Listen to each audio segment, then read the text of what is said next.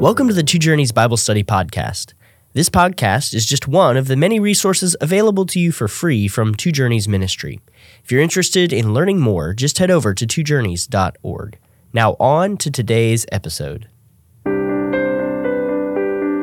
This is episode 7 in our Daniel Bible Study Podcast. This episode is entitled, God Rescues Daniel from Lions, where we'll discuss Daniel chapter 6, verses 1 through 28. I'm Wes Treadway, and I'm here with Pastor Andy Davis. Andy, what are we going to see in these verses that we're looking at today?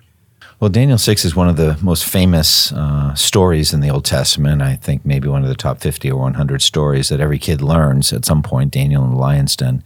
But really what it is, it's part of the overall project of the Holy Spirit in the book of Daniel to show how the godly can be protected and can even prosper when government overreaches itself, when government becomes toxic or aggressive. In this particular case, a king was willing to be prayed to as though he were a god, and Daniel continued his private prayer life, and you protected him.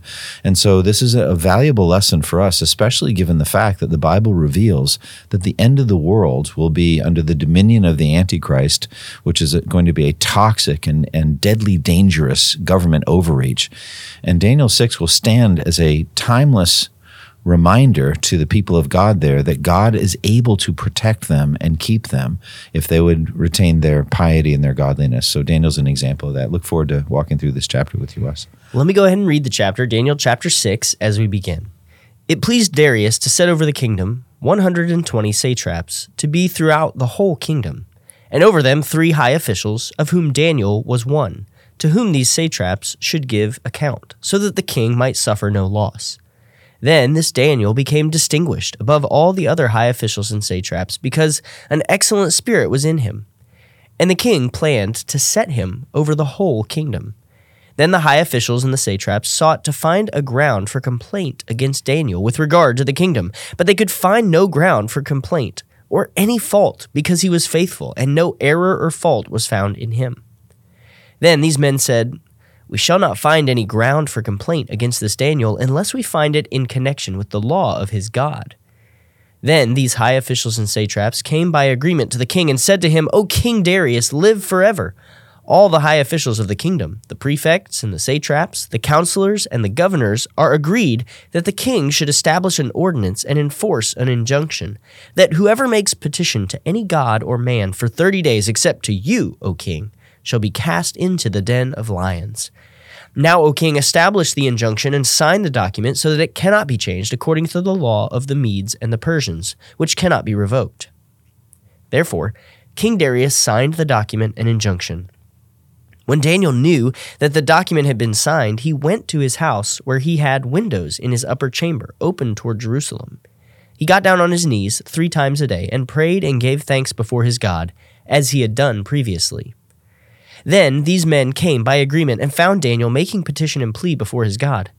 Then they came near and said before the king concerning the injunction, "O king, did you not sign an injunction that anyone who makes petition to any god or man within 30 days except to you, O king, shall be cast into the den of lions?" The king answered and said, "The thing stands fast according to the law of the Medes and Persians, which cannot be revoked." Then they answered and said before the king, "Daniel, who is one of the exiles from Judah, pays no attention to you, O king, or the injunction you have signed, but makes his petition 3 times a day." Then the king, when he heard these words, was much distressed and set his mind to deliver Daniel, and he labored till the sun went down to rescue him. Then these men came by agreement to the king and said to the king, "Know, O king, that it is a law of the Medes and Persians that no injunction or ordinance that the king establishes can be changed." Then the king commanded, and Daniel was brought and cast into the den of lions. The king declared to Daniel, "May your God, whom you serve continually, deliver you." And a stone was brought and laid on the mouth of the den, and the king sealed it with his own signet and with the signet of his lords, that nothing might be changed concerning Daniel. Then the king went to his palace and spent the night fasting. No diversions were brought to him, and sleep fled from him. Then, at break of day, the king arose and went in haste to the den of lions. As he came near to the den where Daniel was, he cried out in a tone of anguish. The king declared to Daniel, "O Daniel, servant of the living God, has your God whom you serve continually been able to deliver you from the lions?" Then Daniel said to the king, "O king, live forever. My God sent his angel and shut the lions' mouths. And they have not harmed me, because I was found blameless before him, and also before you, O king. I have done no harm." Then the king was exceedingly glad, and commanded that Daniel be taken up out of the den. So Daniel was taken up out of the den, and no kind of harm was found on him, because he had trusted in his God. And the king commanded, and those men who had maliciously accused Daniel were brought and cast into the den of lions, they, their children, and their wives. And before they reached the bottom of the den, the lions overpowered them and broke all their bones in pieces. Then King Darius wrote to all the peoples, nations, and languages that dwell in all the earth, "Peace be multiplied to you. I make a decree that in all my royal dominion people are to tremble and fear before the God of Daniel, for he is the living God, enduring forever. His kingdom shall never be destroyed, and his dominion shall be to the end. He delivers and rescues. He works signs and wonders in heaven and on earth. He who saved Daniel from the power of the lions." So this Daniel prospered during the reign of Darius and the reign of Cyrus the Persian. Andy, we concluded last time speaking about the Medes and Persians that would overthrow the Babylonians. What does verse 1 here in chapter 6 teach us about the extent of the Persian Empire? It was massive. It was just massive. It went from the edge of the Bosphorus, or near modern-day Istanbul, down included Egypt, and went all the way over to the edge of India, and even included some parts of modern-day India. So it was massive. 120 districts that were ruled over this massive kingdom. What does verse 2 teach us about the administration of that empire? Well, there was a wisdom to it. All these great empires, there was a genius to the political science, a genius to being able to run the empire so that it would be maintained and it would be cohesive. And a lot of it dealt with communication and organization. And so we got these 120 satraps, and then you've got 3 administrators or presidents or sub-rulers under the emperor. And so Daniel was one of them. What do we learn about Daniel's leadership from verse 3? Well, Daniel is an exceptional administrator, and this is the whole thing with the book of Daniel. We have the themes of the sovereignty of God over the nations, rise and fall of nations, the Babylonian Empire, the Medo-Persian Empire, Greek and Roman. You got all of that, and God is absolutely sovereign over all empires, over all kingdoms, large and small. But also we've got the example of the role model of Daniel within that empire, within even the halls of power, also Shadrach, Meshach, and Abednego to a lesser degree. And so the lesson is, this is how a godly person can function in the midst of a Gentile or a pagan empire or a pagan world, and it's a valuable lesson. So Daniel's an extremely skilled administrator. He's very good at what he does. He is, we're going to find out in the account, he is not inept, he is not negligent, he's not selfish, he's not greedy. He's focused. He's just a phenomenal administrator or governmental leader. Verses 4 and 5 give us a glimpse into Daniel's private life and his personal holiness. What do we learn, and how important is the issue of personal holiness in the Christian life? Well, first of all, we see the jealousy of others who are jealous of his position. That's going to happen. Everybody's motivated for selfish reasons, and one of the great intoxicating forces in the world is power. And if somebody rises to Daniel's level of power, there are going to be others that want to try to topple him. And one of the tried and true methods is going to be slander, accusation, finding some dirt on the guy, some skeletons in the closet. And so Daniel's enemies are dedicated to finding that, but they come up empty. And so what we learn about Daniel is he is a pure individual. He is exactly what he appears to be, which is a completely dedicated, skillful administrator doing the will of the king. What we find out the closer that you look at his life, however, is that there was something more important than serving the king, and that was serving his God. And so these individuals, first and foremost, strike out when it comes to finding skeletons in Daniel's closet. There's no graft, there's no corruption, there's no women, there's no addictions, there's nothing like that. There's just a hardworking individual who also, as we're going to find out in verse 10, prayed 3 times a day on his knees toward Jerusalem. And that's the only thing they can find to accuse him. So it's an amazing statement of Daniel. Daniel is the number 1 person in the Bible, other than Jesus, about whom we know many, many things, but who you never see do anything wrong. I mean, there's really no accusation that could, the only accusations against Daniel, he makes himself in chapter 9 where he confesses his sins and the sins of the Jewish people. But other than that, this is an individual who he lived a pure life. And so his priorities were God above everything, but also faithful service to the king. And he's going to say it at the end, look, I didn't do anything wrong against you or against the empire. And so his false accusers are going to pay the price with their own lives. But they're looking very carefully at his life. And it's a challenge to me. It's like, can you imagine if that level of scrutiny were laid on me or on any of us, would we come up as pure and blameless as Daniel did?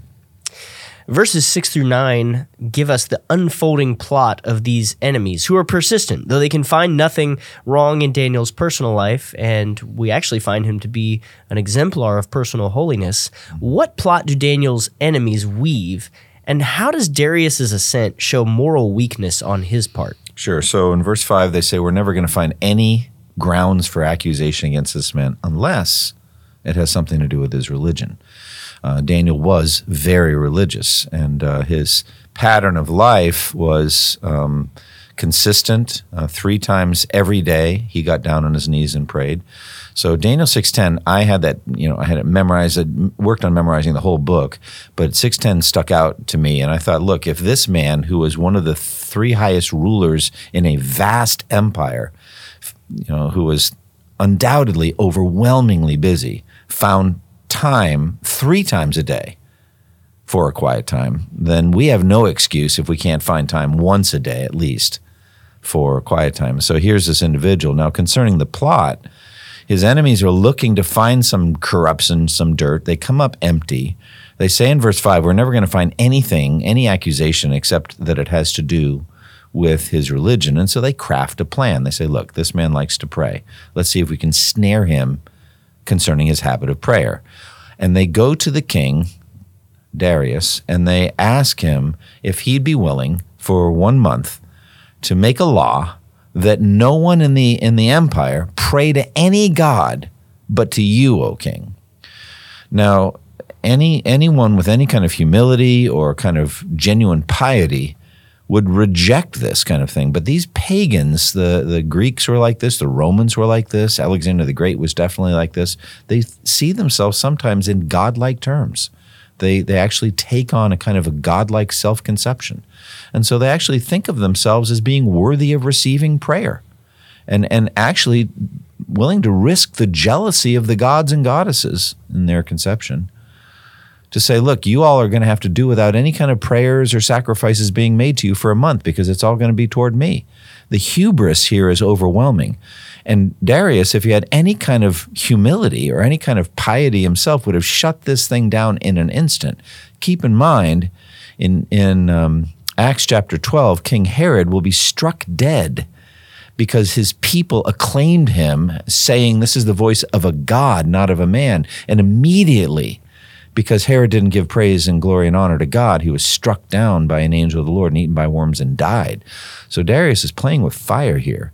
And so this is also, I think, the essence of the abomination of desolation concept. That is, the man of sin, the Antichrist, sets himself up in God's temple, proclaiming himself to be God. And that's what we're going to see in chapter 11 as well. That's almost a direct quote of 11. So these Gentile rulers have God complexes, and Darius was one of them. So he actually signs into law this rule or this law that for 30 days no one should pray to any god or to anyone except to him. Now, you alluded to verse 10 a moment ago as a challenge, really, to all of us to consider how we use our time and excuses we might make for not having time for things like prayer and taking in God's word. What do verses 10 and 11 teach us about Daniel's character and prayer life? Yeah, so we're looking here at the man's root system is what we're looking at. Here's a holy man, dedicated, godly, courageous, compassionate.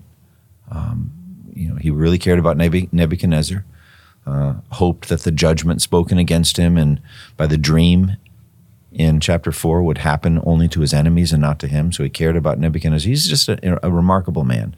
And here we're staring right into the root system, which is his personal practice of piety, his prayer life. And so this is vital. I think prayer is essential to our healthy walks with the Lord. And Jesus also gives us this role model, so does Paul. And so we get that constancy.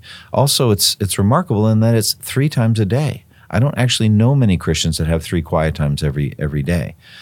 Furthermore, we see the humility in that he knelt 3 times a day. He got down on his knees. We have the same thing in Ephesians chapter 3, where Paul says, "For this reason I kneel before the Father, from whom his whole family in heaven and earth derives its name." So these are the 2 great kneeling passages, and there are probably some others too, and that's what I do in my quiet time. I like to kneel when I pray, and I think many Christians do that as well, but here's Daniel. So it's a picture of humility before God.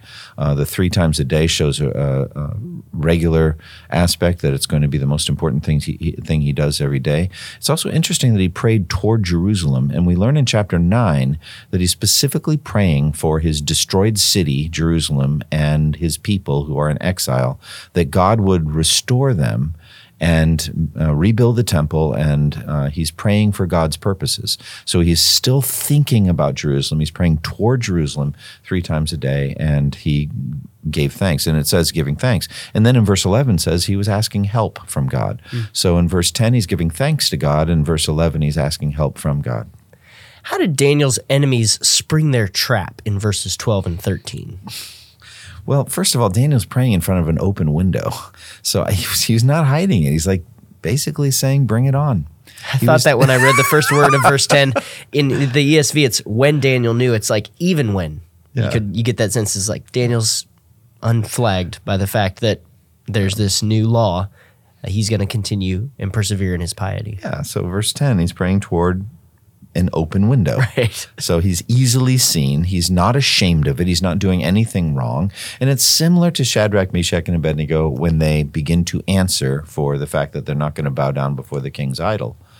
They say, look, we don't need to give an answer in this matter.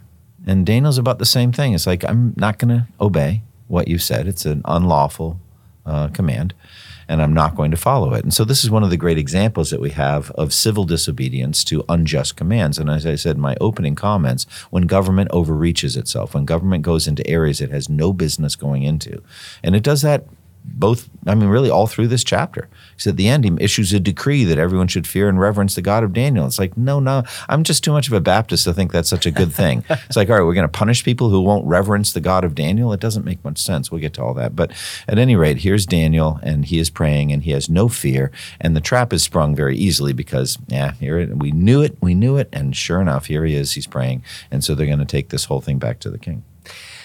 So his enemies spring the trap, but we learn something interesting, or learn more perhaps, about Darius and Daniel's relationship. Why did Darius try so hard to rescue Daniel, and what insight do his words to Daniel give us into Daniel's witness to the king? Right, so clearly Darius must have felt, I'm an idiot. What was I thinking? And I think it was just, this is really... I don't think Daniel, I don't want to overstate. Daniel learned some things here. He'd never been through the experience of being thrown into a lion's den before. So he learned some things in that. But I think it was really Darius that learned something here. And that is he got humbled and he got trapped. He did not want Daniel killed. And let's just kind of enlighten self-interest. He's his best administrator. I mean, because he is so good at his job, the king can rest comfortably at night knowing that the empire is being run very well. But also, I sense that there was a similar relational affection as he cries out with an anguish cry into the sealed lion's den.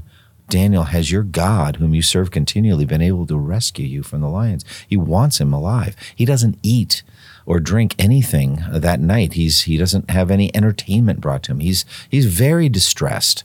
And I think it's because there was a relational connection. So much we learn from the book of Daniel. There, how to do skillful governmental work in a pagan setting, in a anti-Christian setting, without compromising. What kind of person ought you to be? And Daniel puts this on display. He was not obnoxious. He didn't flaunt his piety over people. He was a person that some people at least, I think Nebuchadnezzar and Darius really liked, and he liked them. Belshazzar was clear or exception. There was no connection at all, and Daniel had nothing but disdain for him. But for Darius, I think there was a friendship. It seems, based on verse 16 as well, that Daniel hadn't been shy about speaking of his God in front of the king either, because the king even references in verse 16, "May your God, whom you serve, continually deliver you." And then again, as you said, when he cries out to him, he references Daniel's faith. Daniel was open about his belief in God, even before a king who had power over his life. Yeah, and I think you're going to see at the end of Second Chronicles and with Ezra and all that, the 42,000 Jews that were allowed to go back and rebuild Jerusalem under the Medes and Persians. I think Daniel had a direct influence on that. His prayers and all that, and it's like, it's time. And after the 70 years was done, I think there was a specific influence that Daniel must have had in the halls of power in the Medo-Persian Empire. How is verse 17 and Daniel's subsequent deliverance from the den perhaps a type or prophetic picture of Christ's resurrection? Right. I didn't think about this until I linked it to the sealing of the stone, with maybe a wax seal or something like that. Jesus' stone was sealed by Pontius Pilate, and this stone was sealed also. And I think that's where you get that type. It's the little details, the tiny little details. A type is an acted out prophecy. It's not a verbally predicted prophecy. It's something that's acted out. And so Daniel being put into the lion's den is a picture of Jesus' burial, and him coming back up out, a picture of his resurrection. So this is a type similar to Samson when he put his left hand on one pillar and his right hand on the other. And so that was really like a picture of a cross of how he did more damage to the halls of wickedness, Satan's kingdom, by his death and his life. That was Samson. So these are types, and they're subtle, and you're not quite sure if it's right or not because there's no one that talks about it in the Bible, but it looks like a type to me, and that's because of the sealing of the stone. And so Daniel is thrown into the lion's den. It's interesting that before that, Darius did everything he could to find a way to deliver Daniel, but there was no way out. And I think it was because this whole law of the Medes and Persians can't be revoked thing, that seems like strong government. It's actually weak. You might make a mistake. And this is a clear example of making a mistake. So if you can't undo, if everything's law of Medes and Persians, that's actually bad government right there. Andy, just as you were mentioning the details in this, I think of how easy it can be for us as we study Scripture to breeze past details, perhaps in our annual Bible reading plan. You've mentioned before the benefits of Scripture memory for pulling out these details. I'm just curious if you remember when you made that connection and if it was memorizing either the gospel account or this passage here. It was almost certainly memorizing Daniel and going over it. So in my methodology, I read a verse 10 times, say it 10 times. The next day I say it again 10 times, and then I say it once a day for 100 days. Somewhere in those 100 days, it's like, hey, wait a minute. Wait a minute. I feel like I've read this somewhere before. And not just here in this passage over those 100 days, but somewhere else. And it's like, what's wrong with our minds that we don't see things right away, but we don't? And Jesus himself said, I have much to say to you, more than you can now bear. There are times where we're ready to learn something. It's time now to see something. So it's interesting, when I do my 100 days, it could be day 28 or day 44 that I'll see that thing. It was true all along, but I never saw it. And then suddenly, wow, that's pretty cool. So that's that moment of illumination or inspiration. So I would commend to our listeners the pattern of extended memorization of Scripture. Now, what does Darius's behavior that evening and his attitude as he hurried to the den and called out in anguish teach us about his feelings for Daniel in verses 18 through 20? Yeah, I think there's a lot going on here. One is, I think, genuine friendship. He didn't want Daniel to die. I think enlightened self-interest. He didn't want one of his best administrators to be taken away from him. I think there's also some guilt here. I think he realized he did wrong. I think if he could have changed the law, he would have. And so that clearly is a sense of, I regret what I did. It was foolish, and I didn't see through the plot. I should have seen their jealousy. I mean, even Pontius Pilate knew that it was out of jealousy that the Jews had handed Jesus over to him. Pilate had enough discernment to see that, but Darius didn't. And that was their motive, wasn't it? They were jealous of Daniel. They wanted to take his place. And so that night, he doesn't eat or drink anything. He doesn't listen to any entertainment. He probably can't sleep. He gets up very, very early in the morning and rushes to the lion's den to find out what happened. So there's anguish and distress, and it shows, I think, a high level of relational connection with Daniel. You almost get the sense from his anguished tone that he's not expecting what happens next. What must Darius have felt when Daniel answered him, and why did God use an angel to deliver Daniel? Yeah, it's amazing. First of all, I have to imagine that the miracles, definitely Shadrach, Meshach, and Abednego, they're coming out of the fiery furnace. That story probably still was well known in that part of the world. Made Darius do this, all right? Because it's a little weird, I mean, it's like running to the cemetery and saying, "Are you there? Are you?" It's Right. like, what is up with you? You really expect him to live. And so I think fundamentally there was at least a conception of the wonder-working power of the God of Daniel. And so the anguish, though, is he doesn't expect it. So he's not triumphant. Boy, this is that day we've been looking forward to. Hey, you remember when God did those things for Shadrach? He does Meshach, not and expect Abednego? it. And why should he? I mean, the lion handlers and all that, they knew their business. And it's pretty clear by what happens to Daniel's enemies and their families. These lions meant business. These are 600-pound killers. And so he's anguished and hoping against hope that something good may come of it. And then overjoyed, certainly, when he hears Daniel's response. Why did God use an angel to deliver Daniel? Yeah, I don't know. It's just a fascinating thing, and I don't know what the angel did. I think what the outcome was, the lions were all pacified toward Daniel. They didn't devour him. And so they either were put to sleep or something. You think about when Peter was rescued, and again in Acts 12, that same chapter, when he was rescued, God sent an angel, and there were 4 squads or 4 soldiers each, and he was bound with chains, Peter was. But a deep sleep came over the soldiers, so they didn't stir at all, and the chains fell off Peter, and the doors flew open, and he went out, and they didn't move. And so they were totally asleep. And so God has the power to put a deep sleep on human beings, and certainly it seems likely that might have been what happened here.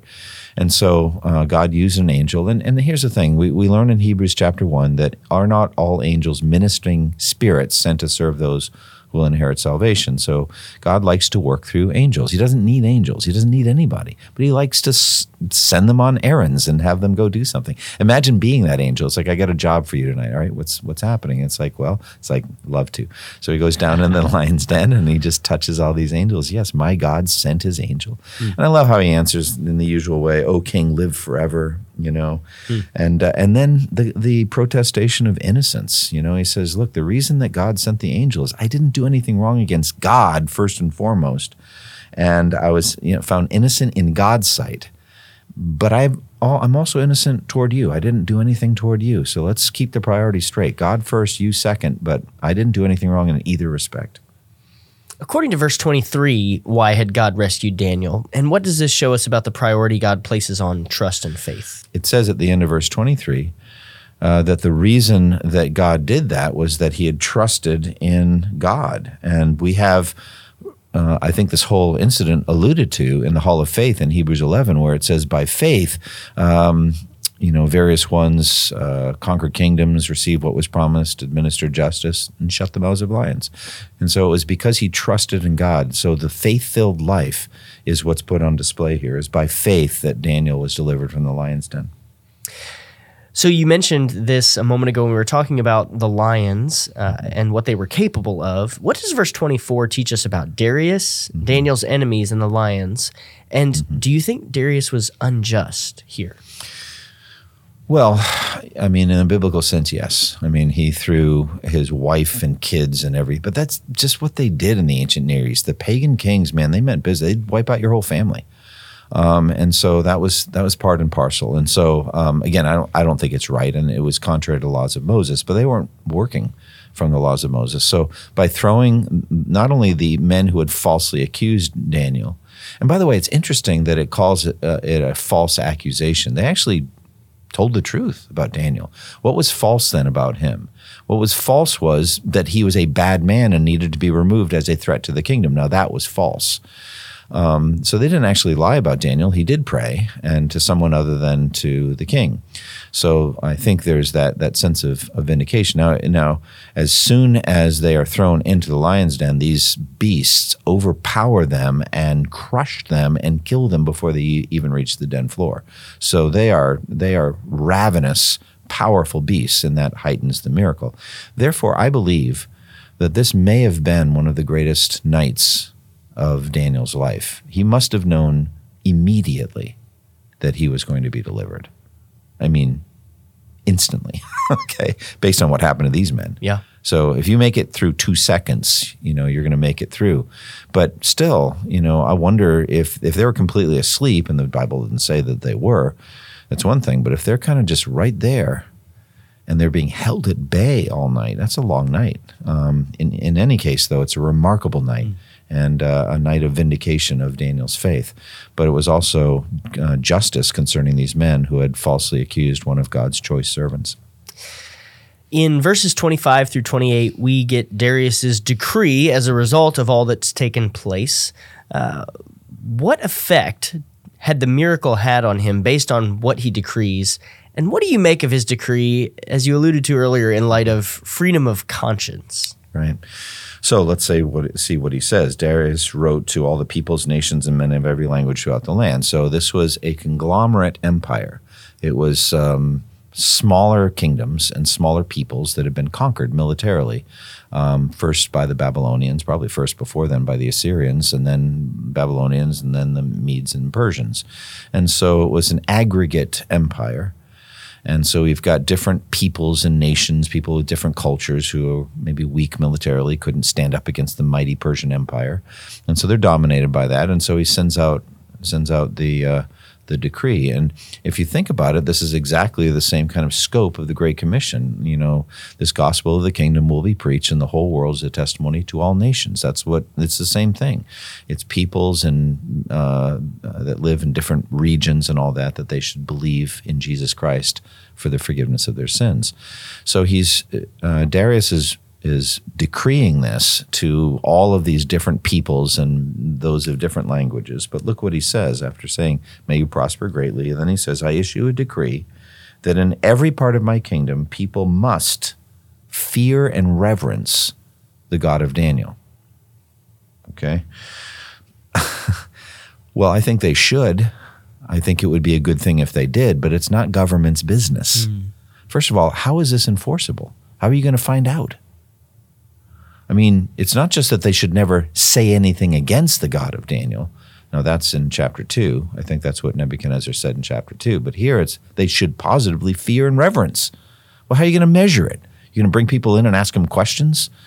And some people do that. They force religion on people. The government will force, and if you don't sign off or if you don't burn a pinch of incense to Caesar or something like that, they'll kill you.